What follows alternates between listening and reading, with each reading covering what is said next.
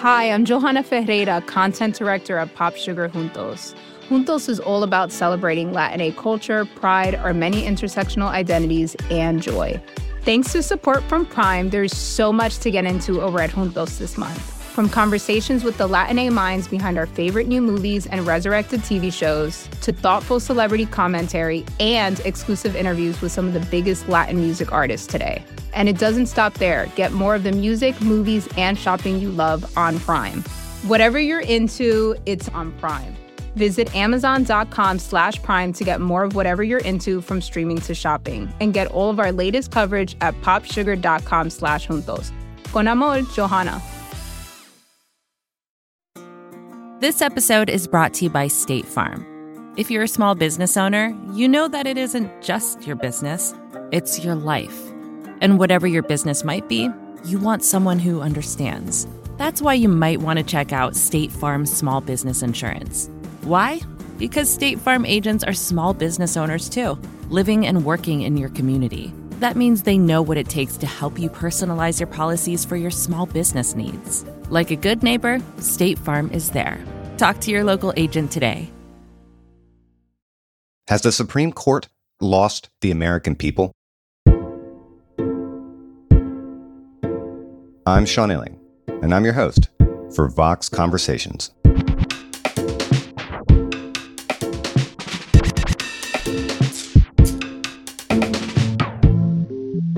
I'm obviously not asking this question in a vacuum. As of today, we're a few weeks removed from the Supreme Court overturning Roe v. Wade. Dobbs is a massively consequential decision. A terrible decision, in my opinion. And arguably a watershed moment for the court. Whatever your politics and whatever you think of abortion, this much is clear. The court made a self-conscious choice to unsettle established law. And that choice is a political choice. It was a decision to intervene when intervention was not required. Now that we've had some time to process not just this case, but some of the other extreme opinions from the court's most recent term, on everything from gun rights to environmental regulation, I wanted to bring on an expert to help us think it all through. Nico Bowie is a Harvard law professor and a former clerk for Justice Sotomayor, and he writes about the issues at the core of this conversation. Last year, when President Biden's commission on the Supreme Court was gathering testimony from lawyers, scholars, and court experts, Bowie's voice stood out. Understand their hesitation. But I think our commitment to democracy demands that we be honest about the harm the Supreme Court as an institution causes. We are all harmed when some of us can't afford healthcare because the court declared the expansion of Medicaid unconstitutional. We are all harmed when some of us cannot vote because the court rendered the Voting Rights Act ineffective. And we are all harmed when some of our younger colleagues are harassed at the beginning of their legal careers by judges to whom no one ever says no. Bowie and I talk about the history and role of the court, whether these conservative justices sacrifice the court's legitimacy for the sake of political power, and if he sees any path to reform that might save the court from itself.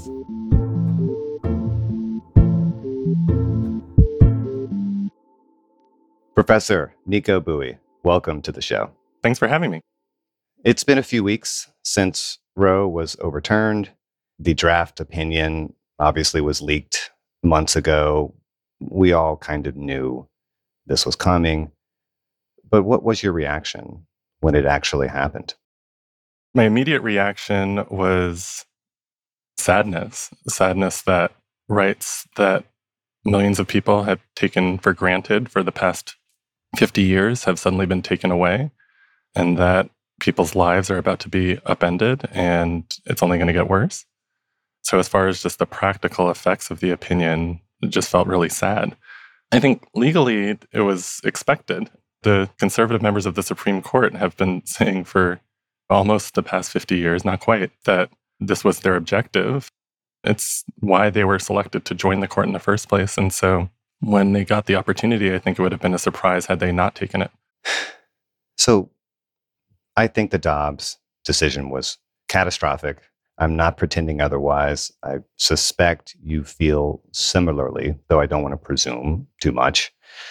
But I do think it's important, at least at the beginning here, to ask you to briefly steelman the conservative legal case here, if you can. And I'll help start this off, because one of the things I have heard the most from defenders of this decision is something like this. The argument is, look, settle down. All we have done is simply return power to the states here. That's it. What is your response to that? Well, abortion is one of those issues like, what should our democracy look like, or how are we going to respond to climate change? That it's a fundamental issue that all of us care about very deeply. And for these really fraught fundamental issues that the entire country has an interest in, I think the basic question is which institutions or which forums will be responsible for resolving these questions. And so I think in a democracy, you would expect that this would be resolved democratically. And there might be some reasons why the democracy would delegate certain questions to an undemocratic group. But in general, you would think that the most important questions facing the country would be resolved by the country, in which every person is treated as a political equal. So Congress has weighed in here. Congress drafted a 14th Amendment in which it guaranteed the equal protection of law and guaranteed the privileges and immunities of citizenship and the due process rights of all people. The amendment the American people ratified in 1868 gave Congress power to enforce its terms. Congress passed a law that's currently known by 42 U.S.C. 1983, in which it tells federal courts to prohibit states from depriving these federally guaranteed rights. And so to suggest that when a court just returns an issue to the states as though state legislatures are the default forum for resolving these questions, I think begs the question. Why should state legislatures resolve this rather than Congress or the courts, frankly? And so while my own politics suggest that I would rather this be decided by a national legislature, to the extent that the national legislature delegates certain questions to the courts and says, courts, you figure this out. And the courts come to a conclusion. They say, we think that this language that you have drafted and proposed protects the right to abortion. We think that states are depriving this right. And so correct us if we're wrong, but until then, we're just going to keep enforcing this right. I think that's the default presumption that democracy would adopt. But to suggest that, we no longer appreciate this role, we think that state legislature should be in charge of our country, just reflects a different type of political arrangement than I think I would want to live under. The conservatives on the court seem very eager to have people believe that the court is actually maintaining a position of neutrality on the question of fundamental rights here. Again, throwing it back to the states. Is neutrality actually possible in principle in a case like this? No.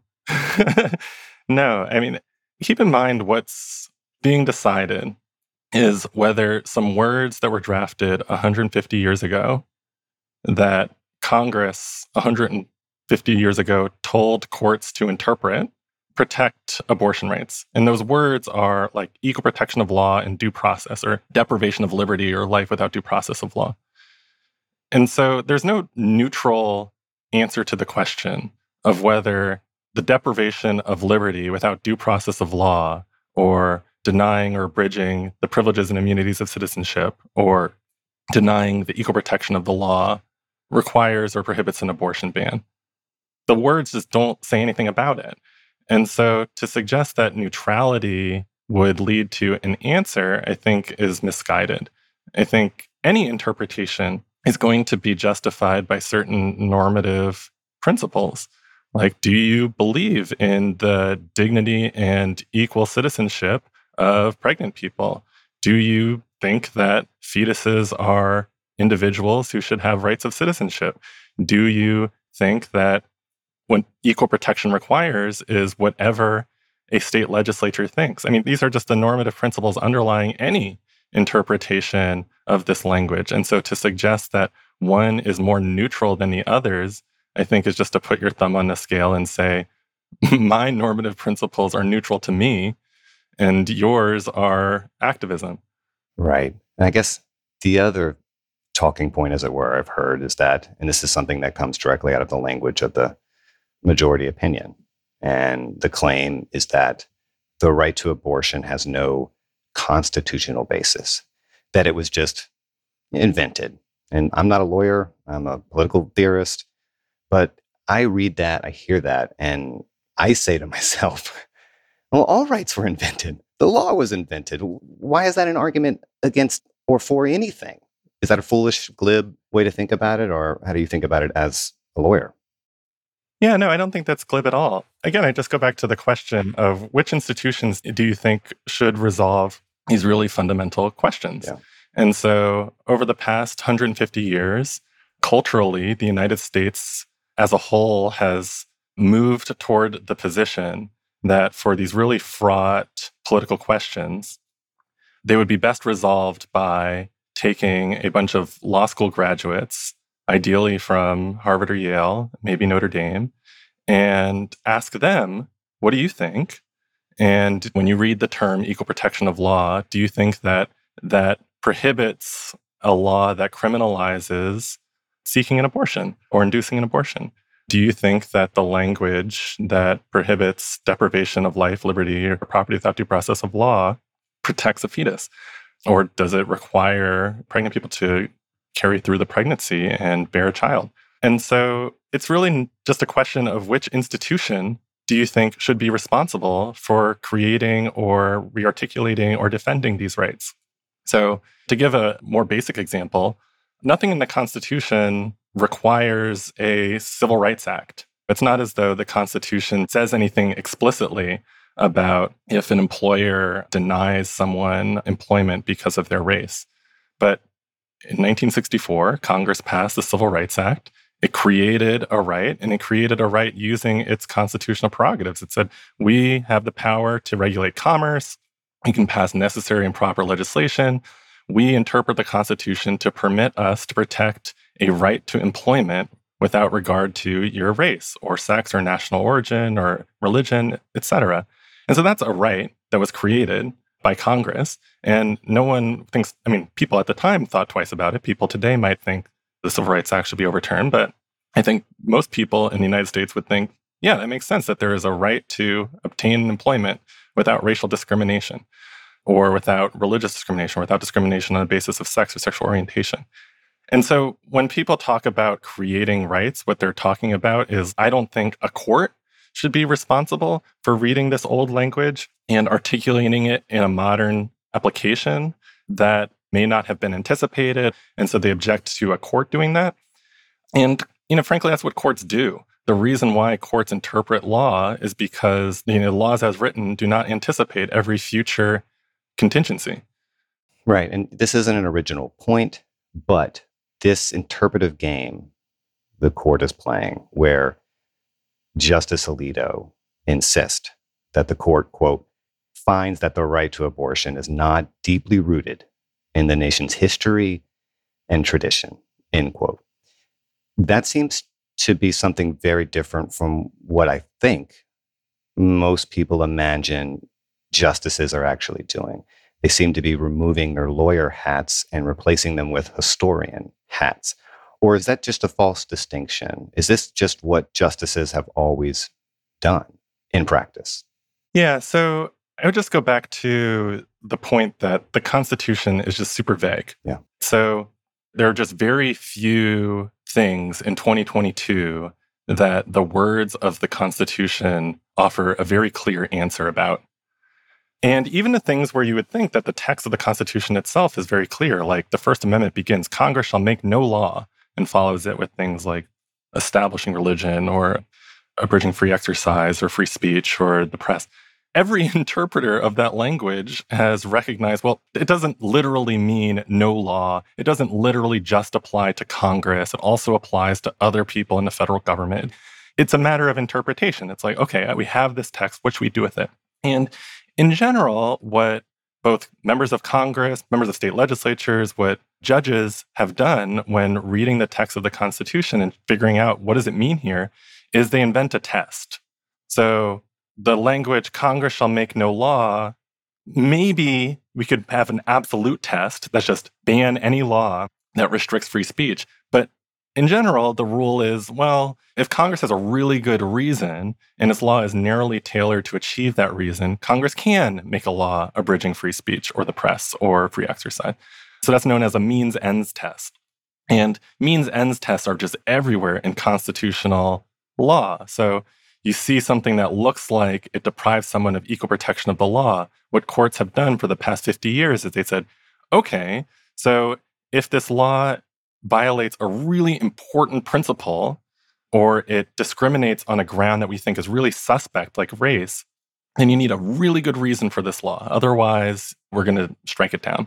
But with most laws, you just need a reason. In fact, you can invent it on the spot and we'll uphold it. And so means-ends tests are everywhere, and it's not the only test. And one thing that the court did a lot this past term is it's taken these means-ends tests and said, actually, we don't like this type of test in all settings. So when it comes, for example, to the Second Amendment in the Bruen case, Justice Thomas says, forget the means-ends test that lower courts have been applying for the past 15 years.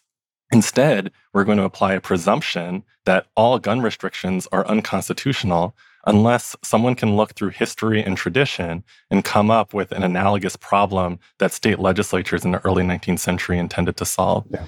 And in the case of what rights does the 14th Amendment protect, Justice Alito and his predecessors, including Chief Justice Rehnquist 25 years ago, have taken the position that, in general, the 14th Amendment should not protect unenumerated rights unless you can define this right at the lowest level of generality, look through history and tradition, and find that state legislatures have recognized that right over time. And so nothing in the Constitution says one test is better than the other. It doesn't say anything about these tests. It's just a matter of picking which test you think is going to advance your normative principles. You said publicly that this decision, the Dobbs decision in particular, is a repudiation of what is often called legal liberalism. What does that mean?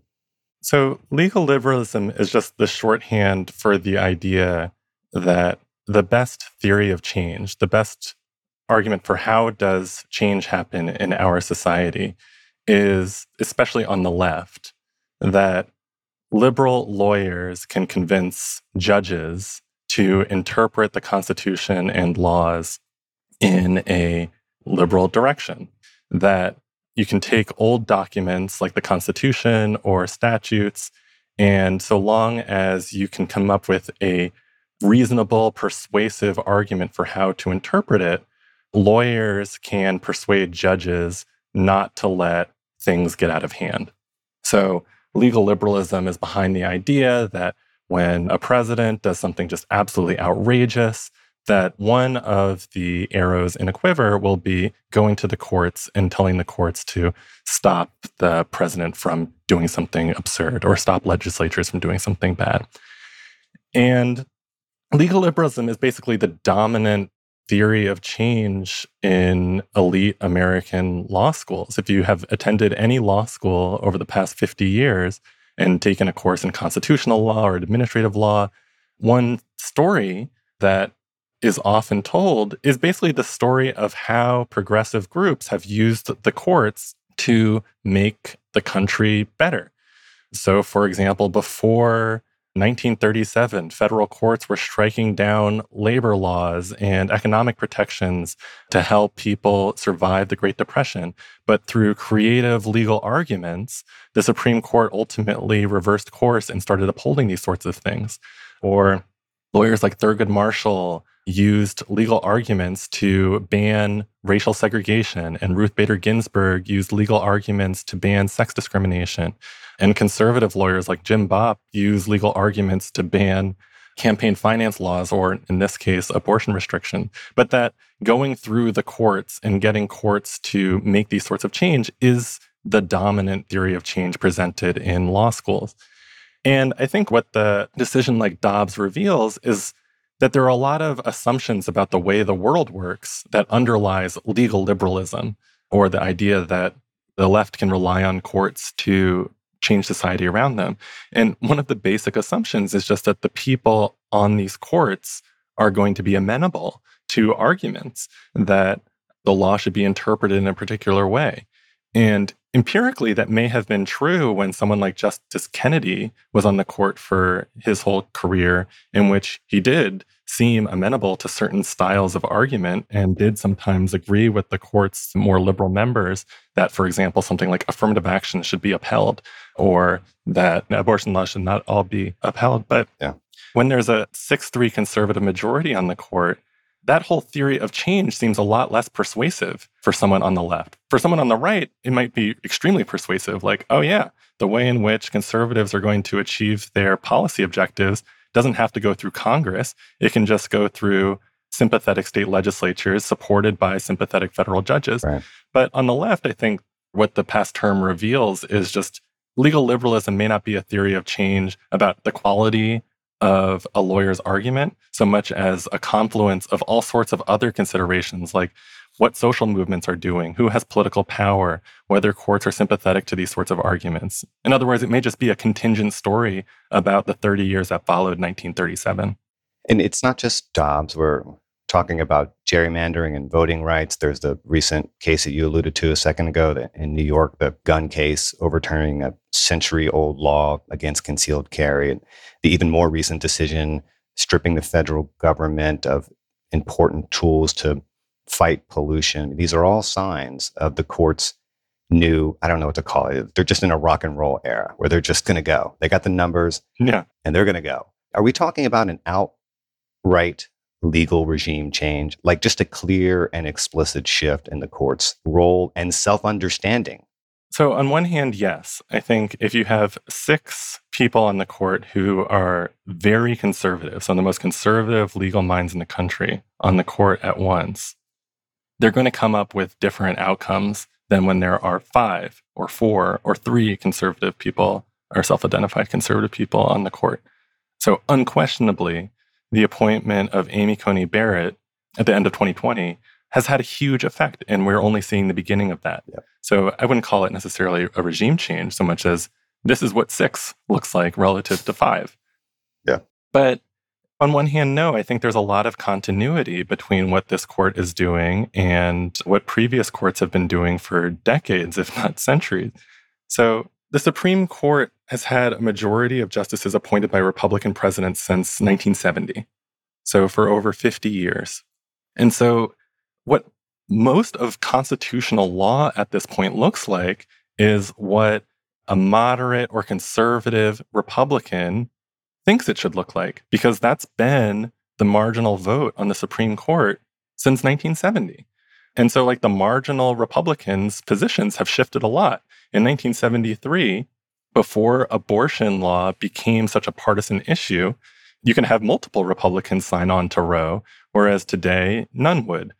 But to say that today's court represents a regime change, I think just suggests that, a court in which a moderate or a conservative Republican is the swing vote is neutral or good or what our society demands, and that we have now shifted from that into a new era, I think takes for granted that we did not have to have a country that was led by someone like Anthony Kennedy for 30 years.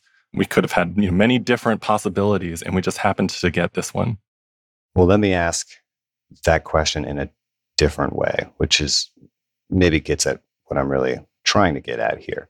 Is it fair to say that the court had a choice between exercising power and preserving its legitimacy, and it chose to exercise power? I would not adopt the same framing, in part because I think the term legitimacy needs to be defined. Okay. So when the Supreme Court itself has discussed legitimacy, the case in which the court gave its longest discussion of the term legitimacy before Dobbs was Planned Parenthood versus Casey, the opinion that had upheld the essential holding of Roe in the early 1990s.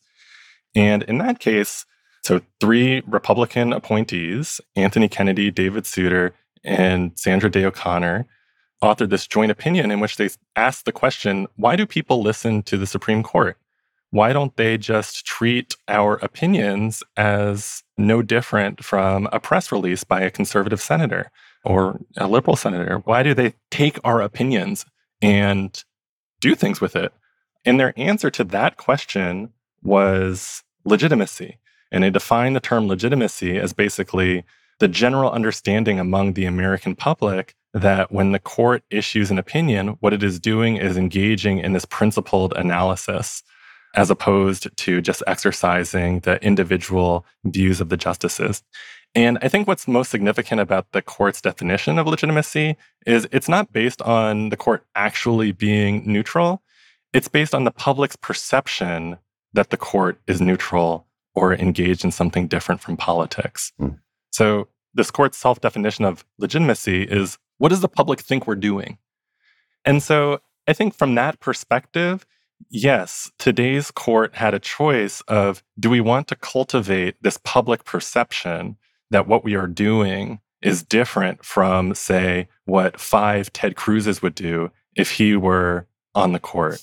Or you can get a Supreme Court of like former clerks that are currently in Congress, like Josh Hawley or Ted Cruz, and add like Mitch McConnell. Like, you take 5 of them, give them robes and a gavel, is what we're doing different from what they would do?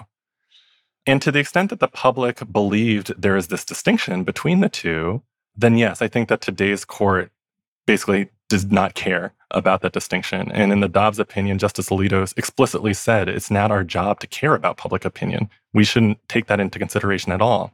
But I think what the court is realizing, especially in the last few weeks, is if you do not care about public opinion and you do something that's extremely controversial, you risk the public turning on you. And eventually, at some point, if you anger enough people, the public will stop listening and start doing something to reform your power. Yeah, it certainly seemed correct that when Amy Barrett arrived at the court, that was kind of the event horizon. Because there's a model of what it would look like if you had very conservative justices dominating the court, but were still trying to operate in a way that preserved legitimacy, for lack of a better word. It's kind of the Chief Justice Roberts model, where he probably shares the policy preferences of the majority here, but was very concerned about proceeding very carefully so as not to explode the opinion of the court in the minds of the public. And this is the thing. And again, this quote from Alito about, how we can't let our decision be influenced by external factors just seems to me crazy. I mean, I understand that the court should not be subject to the whims of public opinion. It shouldn't be flopping back and forth with the latest polling data. I get that. But to not be concerned at all with public opinion in a democracy seems really reckless to me. And I don't quite get why they wouldn't care about that, or why they wouldn't care about the long-term legitimacy of their institution. I mean, how can they not see that that institution can't endure without some legitimacy? Or am I just the naive one here? No, and I think your question is actually getting at a second flaw of legal liberalism. Yeah. So one is legal liberalism as a theory of change works so long as members of the Supreme Court are amenable to liberal interpretations of the law. But another really big flaw is that legal liberalism as a theory of change really centers courts and lawyers. It's like the way in which change happens in our society is when you have a law degree and you have the vocabulary to talk with other people with law degrees who went to these elite institutions, and only they have the power to determine what does justice mean. And so Justice Alito, I think, was really cavalier about disregarding public opinion. But Justice Breyer, Sotomayor, and Kagan agree in principle with that sentiment. So I'm looking through their dissent right now, and there was a line in their dissent that really stood out to me when I first read it.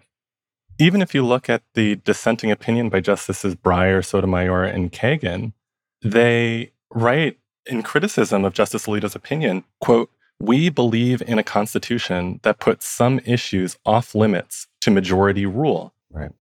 And that is at the heart of legal liberalism. It's this idea that majorities cannot be trusted in all circumstances. We need to have safeguards in which certain people, like judges and lawyers, are going to make decisions even when they fall in the face of public opinion. And it's just an interesting theory to hold in a democracy that because of the decisions made by a public, and I use the term public really vaguely, like basically 500 or so white men in the 1780s, followed by members of Congress and other white men in the 1860s, because of decisions that they made, we, the American people of 2022, are permanently bound by those decisions.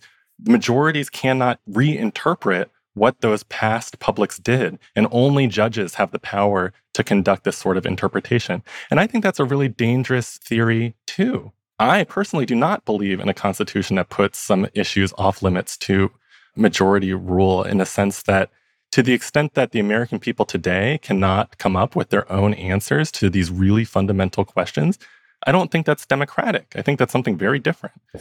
And so for me, the real divide between the two positions, or between the pro-Dobbs or anti-Dobbs positions, shouldn't be the conservatives believe in majority rule and the liberals think that some issues are off limits to majority rule. I think that's a losing proposition. Rather, I think a far more principled and persuasive framing is the majority thinks that despite what previous publics and Congress has done, this sort of decision should be decided by state legislatures as opposed to at the federal level. Whereas the liberals on the court roughly think that this is a decision that should be decided at the federal level, to the extent that there's any decision about it at all. And I think that that's the position that the left is going to have to take in the near future is, it's not as though any issue is off limits. Democracy itself is not off limits to majority rule. The question is, which majority is going to get mobilized and organized to fight for and defend the rights it wants to protect? And relying on lawyers to do all of the work of protecting fundamental rights like voting and reproductive justice is, I think, a losing proposition.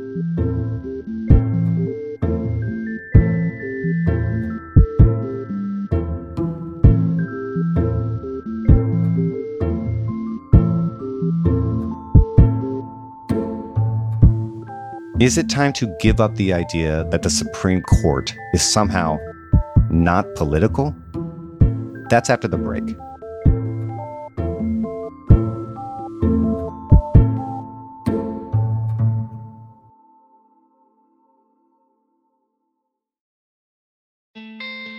Support for The Gray Area comes from Shopify. Imagine an action movie where the hero has to sell 1,000 Barbra Streisand t-shirts in 72 hours to save a major American city. Save the city from what, exactly? That's for audiences to decide. But how would they do it? They'd use Shopify. Shopify is the global commerce platform flexible enough to help your business sell at every stage of growth. Whether you're the main character in a tentpole action movie or the real-life CEO of a multinational company. No matter what you're making, Shopify can help you sell it. From their all-in-one e-commerce platform to their in-person point-of-sale system, Shopify offers the flexibility to support your operation. They also offer something called Shopify Magic, an AI-powered helper created to help you stress less and sell more. Try it for yourself. You can sign up for a $1 per month trial period at shopify.com/Vox. You can go to shopify.com/Vox now to grow your business, no matter what stage you're in. Shopify.com/Vox. This episode is brought to you by State Farm. You've heard it before. Like a good neighbor, State Farm is there. But it's more than just a tagline, because State Farm agents are small business owners themselves who live and work in your community.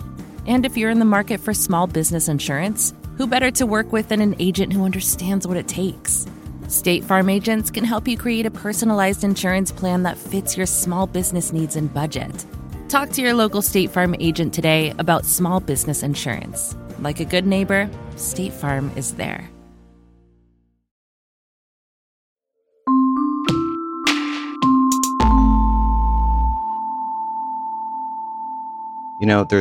As always, there's theory and practice, and there's the idea of the court, and then there's the reality of the court. If, for whatever reason or reasons, the court has evolved into an explicitly political branch, one that is beyond accountability, that is clearly not what the framers intended. And it seems like we can now dispense with this fantasy that the court isn't a political institution, right? I mean, it is just politics and power all the way down. Or am I overstating it?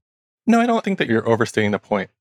I guess one aside is I'm not surprised that so many people on the left have responded to this decision by looking at the court with new and somewhat hostile eyes. Right. Just as during the 1960s, when most of the judges self-identified as liberal, conservatives held up signs on their front lawn saying, "Impeach Earl Warren." So hostility or sympathy toward the court certainly depends on what is it the court is doing.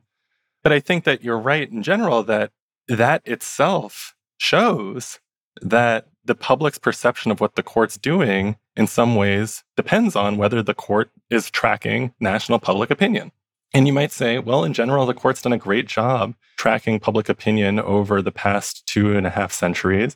And so, in general, the court should have the power to make these fundamental questions because it is following public opinion. But I think if we were like in Chile, where they are redefining their constitution and about to vote on a new constitution, if we, the American people in 2022, were to come up with a new constitution, I would find it really odd if most people thought, when it comes to these really important questions going forward, let's just allow Harvard and Yale and one Notre Dame graduate decide these questions.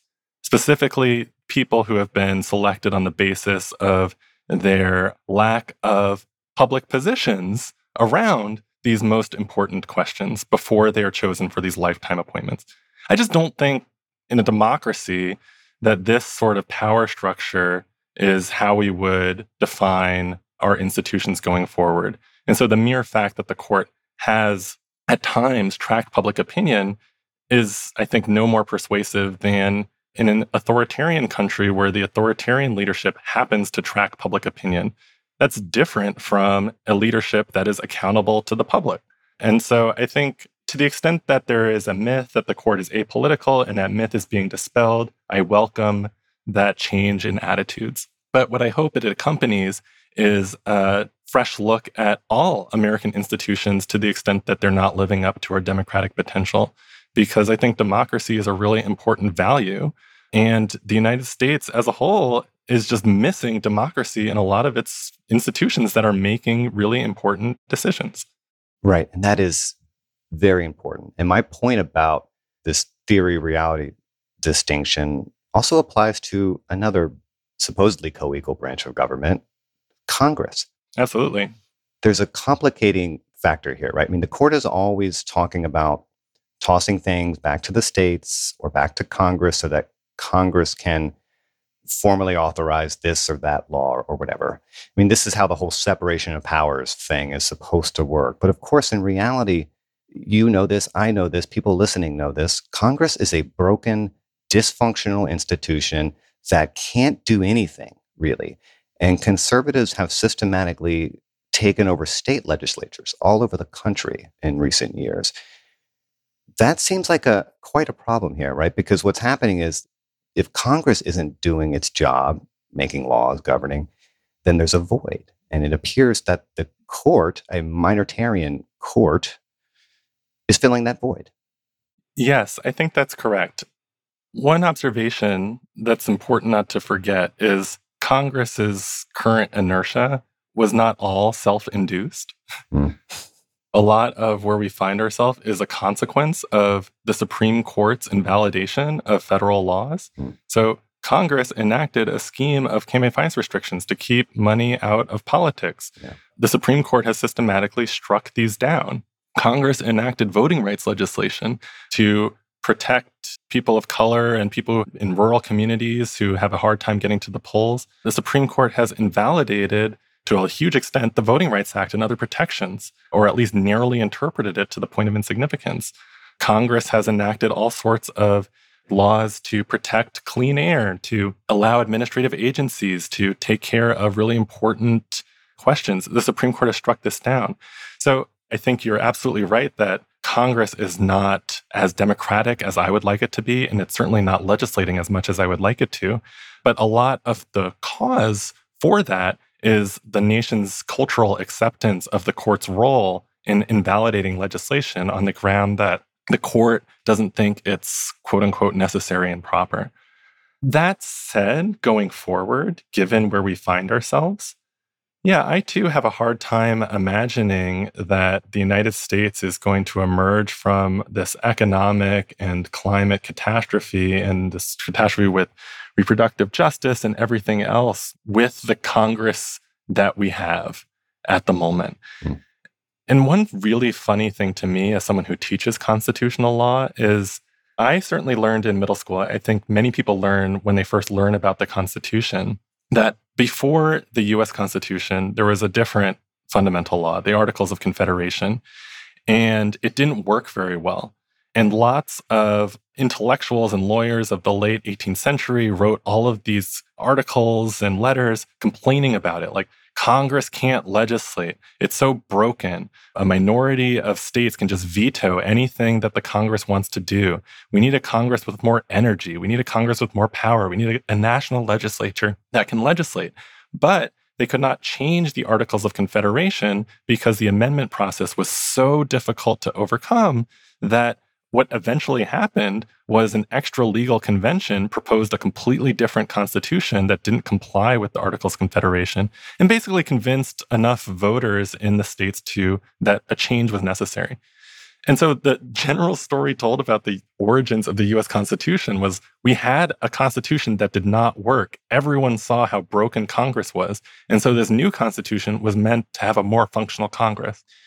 And, I think that's just like a really important story to remember today, as many people today would read something that like Alexander Hamilton or James Madison wrote and think it's applicable in the 21st century, that we today have a broken Congress that doesn't represent the American people, that, minority perspectives from like certain states like Wyoming are just overrepresented relative to the perspectives of people in California, and that a change is needed. But the difficulty of the amendment process, I think, has precluded any reevaluation that we can do better. In your testimony to Biden's Supreme Court commission last year, which I strongly encourage anyone listening to go and read, it is very clear and very compelling. You lay out the history of the court as a fundamentally anti-democratic institution. Is that the role it is supposed to play in our system, or has it evolved this way? I think the term supposed to play is hard because it sort of raises the question, according to whom? Fair, yeah. I think there is one widely shared perspective about the court, particularly among legal liberals, like the dissenting opinion in Dobbs, that the role of a Supreme Court, or the courts in general, is to stop majorities when they do bad things. So, in general, majorities of the population will do good things, and they recognize that certain principles like free speech and equality are really important, but eventually the majorities will get corrupted by a demagogue or something and override these principles. And so it's the role of courts to step in and say, actually, you're wrong. You're disagreeing with commitment that prior generations or that you made earlier. So it is the role of the court to be anti-democratic in that respect. And many scholars have argued that this role is actually consistent with democracy, particularly to the extent that a democratic public empowers the court to take this role in the first place, or that the court's decisions ultimately result in more political equality. And I think that that perspective is relatively new. That's like a 20th century perspective on why the court is consistent with liberalism. But it's certainly widely shared. But I think if you just look at, in evaluating the specific question of when the Supreme Court has reviewed federal legislation, is it true that the court has stood in the path of legislation that harmed political minorities? Is it true that the court has really advanced or protected these fundamental values that we all share, but that were temporary blips in which majorities were so passionate that they failed to recognize them? And empirically, I just don't think it's the case. There are certainly examples from a liberal perspective in which the Supreme Court has stepped in and invalidated some federal laws that, from today's perspective, we might regard as bad. Like the Supreme Court invalidated the Defense of Marriage Act, for example, of 1996, a law passed during the Clinton administration, which had the effect of denying all sorts of federal benefits to same-sex couples. But if you just look through the past 230 years, there's really only a handful of decisions like that. And those decisions, I think, have to be weighed against many, many more examples in which the court has invalidated pro-democratic legislation, or at least sat on its hands while Congress enacted really horrific legislation. So I mentioned before, the court has invalidated voting rights legislation. It's invalidated campaign finance legislation. It's invalidated a federal income tax, invalidated the first anti-discrimination laws. Meanwhile, it upheld the Chinese Exclusion Act. It upheld the internment of Japanese Americans. It upheld the Muslim ban most recently. The court does not have a good track record at actually matching what the theoretical account of the court's role should be, particularly when looking at the court's evaluation of federal legislation. Putting those two things together, I don't think that the theory about the court's role as an anti-democratic body in a democracy being good is very persuasive. I think whoever adopts that theory has the burden of proving that, yes, if you put an anti-democratic body in the middle of a democracy, it's going to come up with better outcomes. They have the burden of proving that. Yeah. And I think based on historical evidence, that burden just hasn't been satisfied.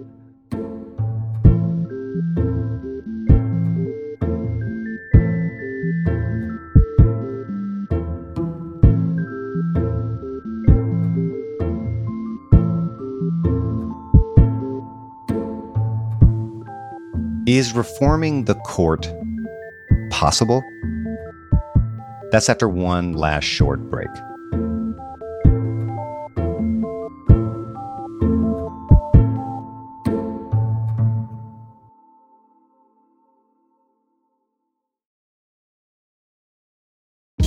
Hey, this is Scott Galloway, author, professor, entrepreneur, and most importantly, host of the Prop G podcast. We got a special series running on right now called The Future of Work, where I answer all your questions on, surprise, the future of work.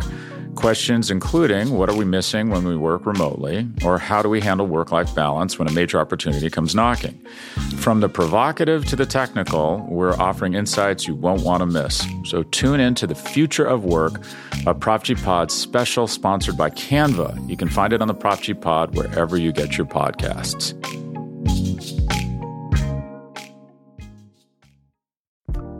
Last week, Kanye West accused one of the biggest Twitch streamers of being an industry plant.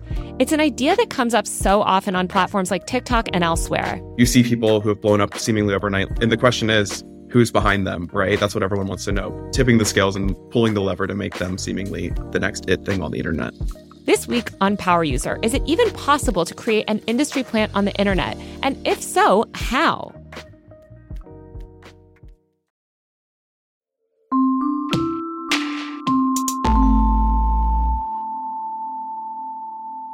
Well, there has been a lot of conversation in recent years, for very obvious reasons, mostly on the political left, about potential reforms to the court. Everything from stripping the court of judicial review, which is its power to decide whether a law by the government is constitutional. People talk about court packing. People talk about term limits for justices. Do any of these reforms make sense to you? And perhaps even more importantly, do you see a viable path to passing any of them? So let me start by saying, yes, I do see a viable path to a good outcome. So I don't want to hide the ball. I think we don't have to live in this world.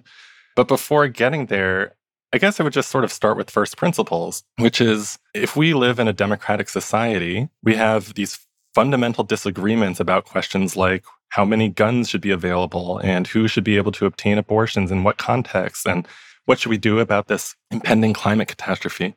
Which institutions should be responsible for resolving these fundamental disagreements? And it's no answer to say, well, whatever the Constitution says, in part because the Constitution just does not provide clear answers about it, and in part because I think even that has to be justified. Like, why should we, in 2022, responding to 2022 crises, turn to a document written by people who really did not have any way of anticipating what we are currently undergoing. And so for me, looking around at what do other countries do, in most other democratic societies, national legislatures are responsible for making these determinations, particularly democratically responsive national legislatures. So from the United Kingdom to France and Germany and New Zealand, in general, these sorts of questions are decided by national legislation. And national legislation enacted through far more democratic legislatures than the United States Congress. And so I would love to see a more democratic Congress. I would love to see reforms to Congress to make it more democratic. But even the Congress we have now, I think, is a better answer to the question of who should resolve these questions than another institution like state legislatures or local governments or neighborhood associations or federal or state courts. But I think that's the real question, is like, which of these institutions should be responsible for resolving these fundamental questions in a democracy? And so I think a national legislature is what I would turn to, particularly one that is the beneficiary of democratic reforms enacted by that national legislature, like a Voting Rights Act. And so from that first principle, I think the best method of advancing court reform are federal laws enacted by the national legislature that both make it more democratic as well as reduce the power of other institutions that are not as democratically representative, that do not treat all members as political equals, and prevent them from interfering with the national legislature's output. And so, I just mentioned that the history of the Supreme Court's evaluation of federal legislation, it's a terrible track record. And so in practice, I don't think there is a reason why we should necessarily give a federal court the power to invalidate national legislation. And from a theoretical perspective, I don't think there's any democratic reason why you would want unelected officials making these determinations that, I'm sorry, but a Voting Rights Act is not, quote unquote, appropriate. There's just nothing about being a judge or going to Harvard Law School that gives you any expertise as to whether a Voting Rights Act is appropriate or not. It's just fundamentally a question that in a democracy, I think, should be resolved by a community of political equals.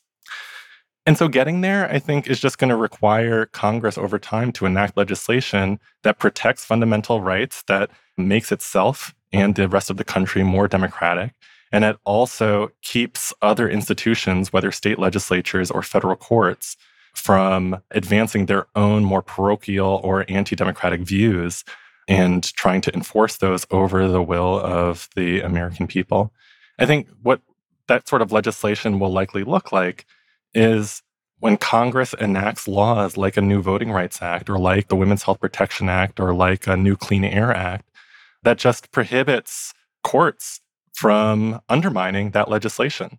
So the Constitution that we currently have gives Congress the power to regulate the jurisdiction of federal courts, gives Congress the power to regulate what a federal court can do when it sees a law that the individual judge doesn't like. In the 1930s, when federal judges were going around enjoining labor unions, Congress thought this should not be what federal judges do. So they just took away the power of judges to enjoin labor unions, absent certain conditions. Congress could do the same thing when judges review federal laws or when it tries to interpret laws like the Clean Air Act.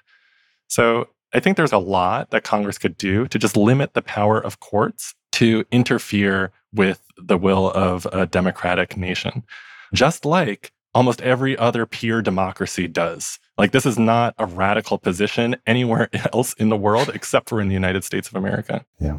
And that's an important point, isn't it? We are a bit of an outlier. Yeah, it's a huge outlier. One of my interesting takeaways from the Supreme Court Commission last year is just how much of an outlier the United States is. Just no other country has as difficult to amend a national constitution as the United States, combined with a Supreme Court that can invalidate national legislation for its failure to comply with that constitution. Just no other country comes close. Every other country either has a national constitution that can be easily amended, or it doesn't give its courts this sort of power that we give our courts. And so the consequence is even when Congress is engaged in a really good faith interpretation of the Constitution. It thinks, like, I'm reading the Constitution as well as anybody. I think it empowers us to protect the right to vote. You can still have a federal judge just disagree and say, actually, I don't think the right to vote should be protected. I just disagree with your reading of it. And the only way I can get reversed is by another federal judge, not by you, the American people. That's just a really odd system. It is. And you'd posted a thread on Twitter a few weeks ago that really made me pause and reflect. You were saying that, and this is kind of the idea of legal liberalism that you were explaining earlier. We have this idea of the law as an institution that will almost magically save us. But it's just judges. It's just people. And you ask, what are we supposed to do when the people in charge just disagree that people should have contraception rights or healthcare or a livable, sustainable environment? And I've been arguing for a while, and very recently in a book, that the age of liberalism is over, that the technological infrastructure that made liberal democracy the dominant game in town is just kind of gone. And now one of our two parties just isn't playing the liberal democratic game. And if I'm right, even a little right, the court won't save us, the law won't save us, our institutions won't save us. The only thing that will save us is people organizing, mobilizing, and building power. I mean, the law can help, but ultimately, only power will get the people you want in the positions you need to force the changes you want. And I think you're right that the only path to that is collective action. I totally agree. And one of my favorite philosophers teaches at the University of Michigan, Elizabeth Anderson, and she recently wrote a book about the American workplace in which she describes the typical American workplace as just a really anti-democratic government. It's a government in which bosses have almost unfettered control over workers. Workers' only reciprocal power is the power to leave and go work someplace else, which depends on economic circumstances like the job market. And so just in the workday, the typical American spends most of their time in a place that is not democratically represented. Yeah. But if she's right, and if the typical workplace is just a place of tyranny where bosses just basically exercise tyrannical control over workers, you might think, wow, this is terrible. There's nothing that can be done. Yet, in this country and in virtually every other country in the world that has a history of a labor movement, what the labor movement shows is, what are you supposed to do to improve your conditions in a context in which the people in charge or the law in charge does not treat you as a political equal?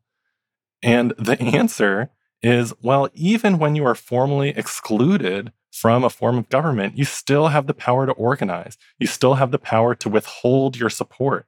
And that may come at the cost of violence. It may come at the cost of persecution. There could be good reasons why people don't organize. But the law itself, even when the law is pitted against organizing, just has failed to stop the labor movement from spreading around the world in all sorts of tragic and terrible contexts.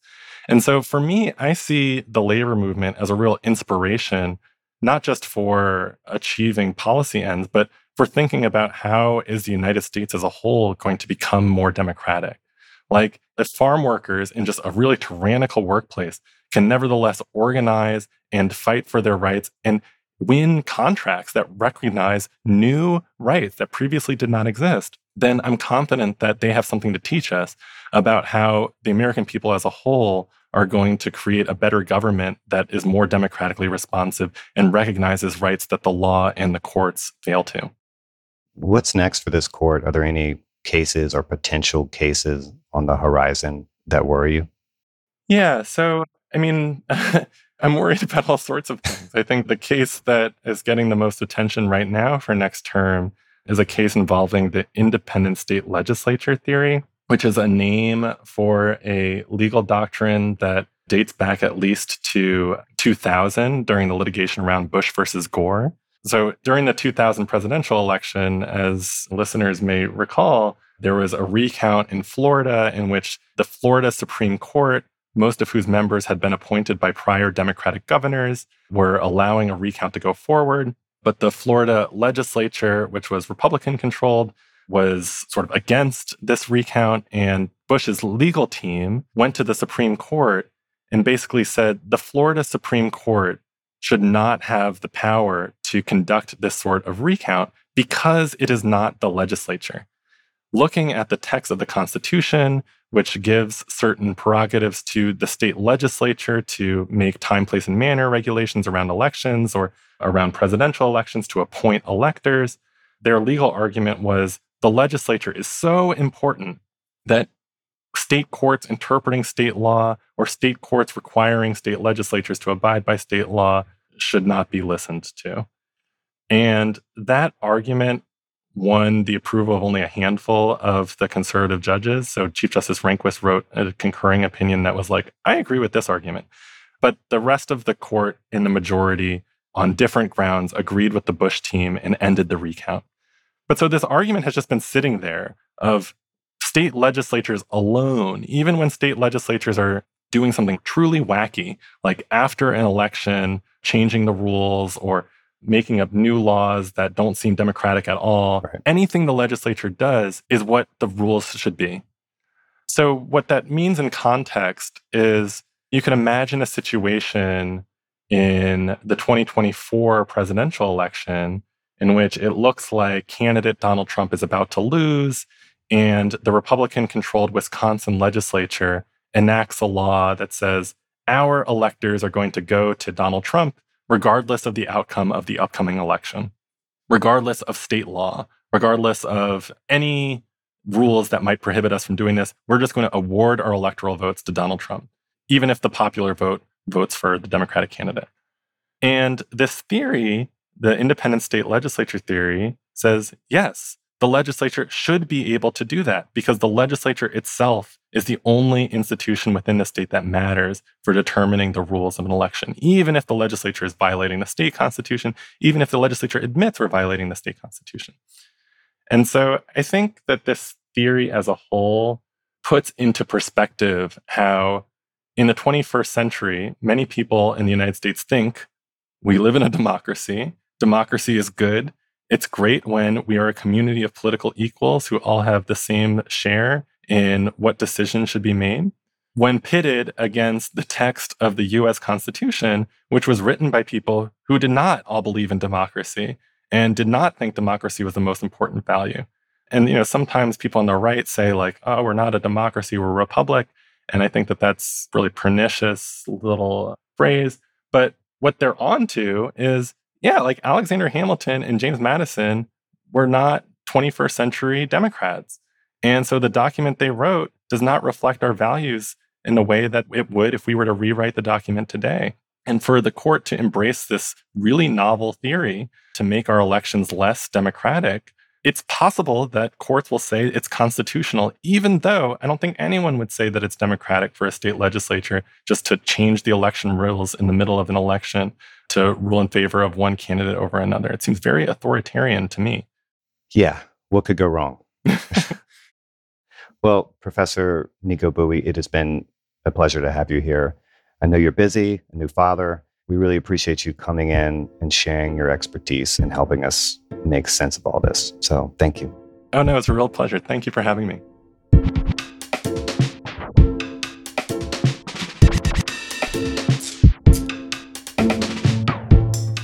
Vox Conversations is produced by Eric Janikis. Our editor is Amy Drozdowska. Patrick Boyd mixed and mastered this episode. Our theme music was dreamed up by the mysterious Breakmaster Cylinder. And Amber Hall is the Deputy Editorial Director of Vox Talk.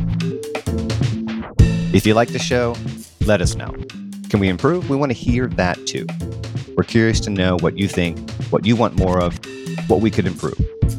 And if you have ideas for future guests or topics, send us your thoughts at voxconversations@vox.com. And hey, if you did like this episode, please share it with your friends and rate and review. And join us Thursday for a brand new episode of Vox Conversations.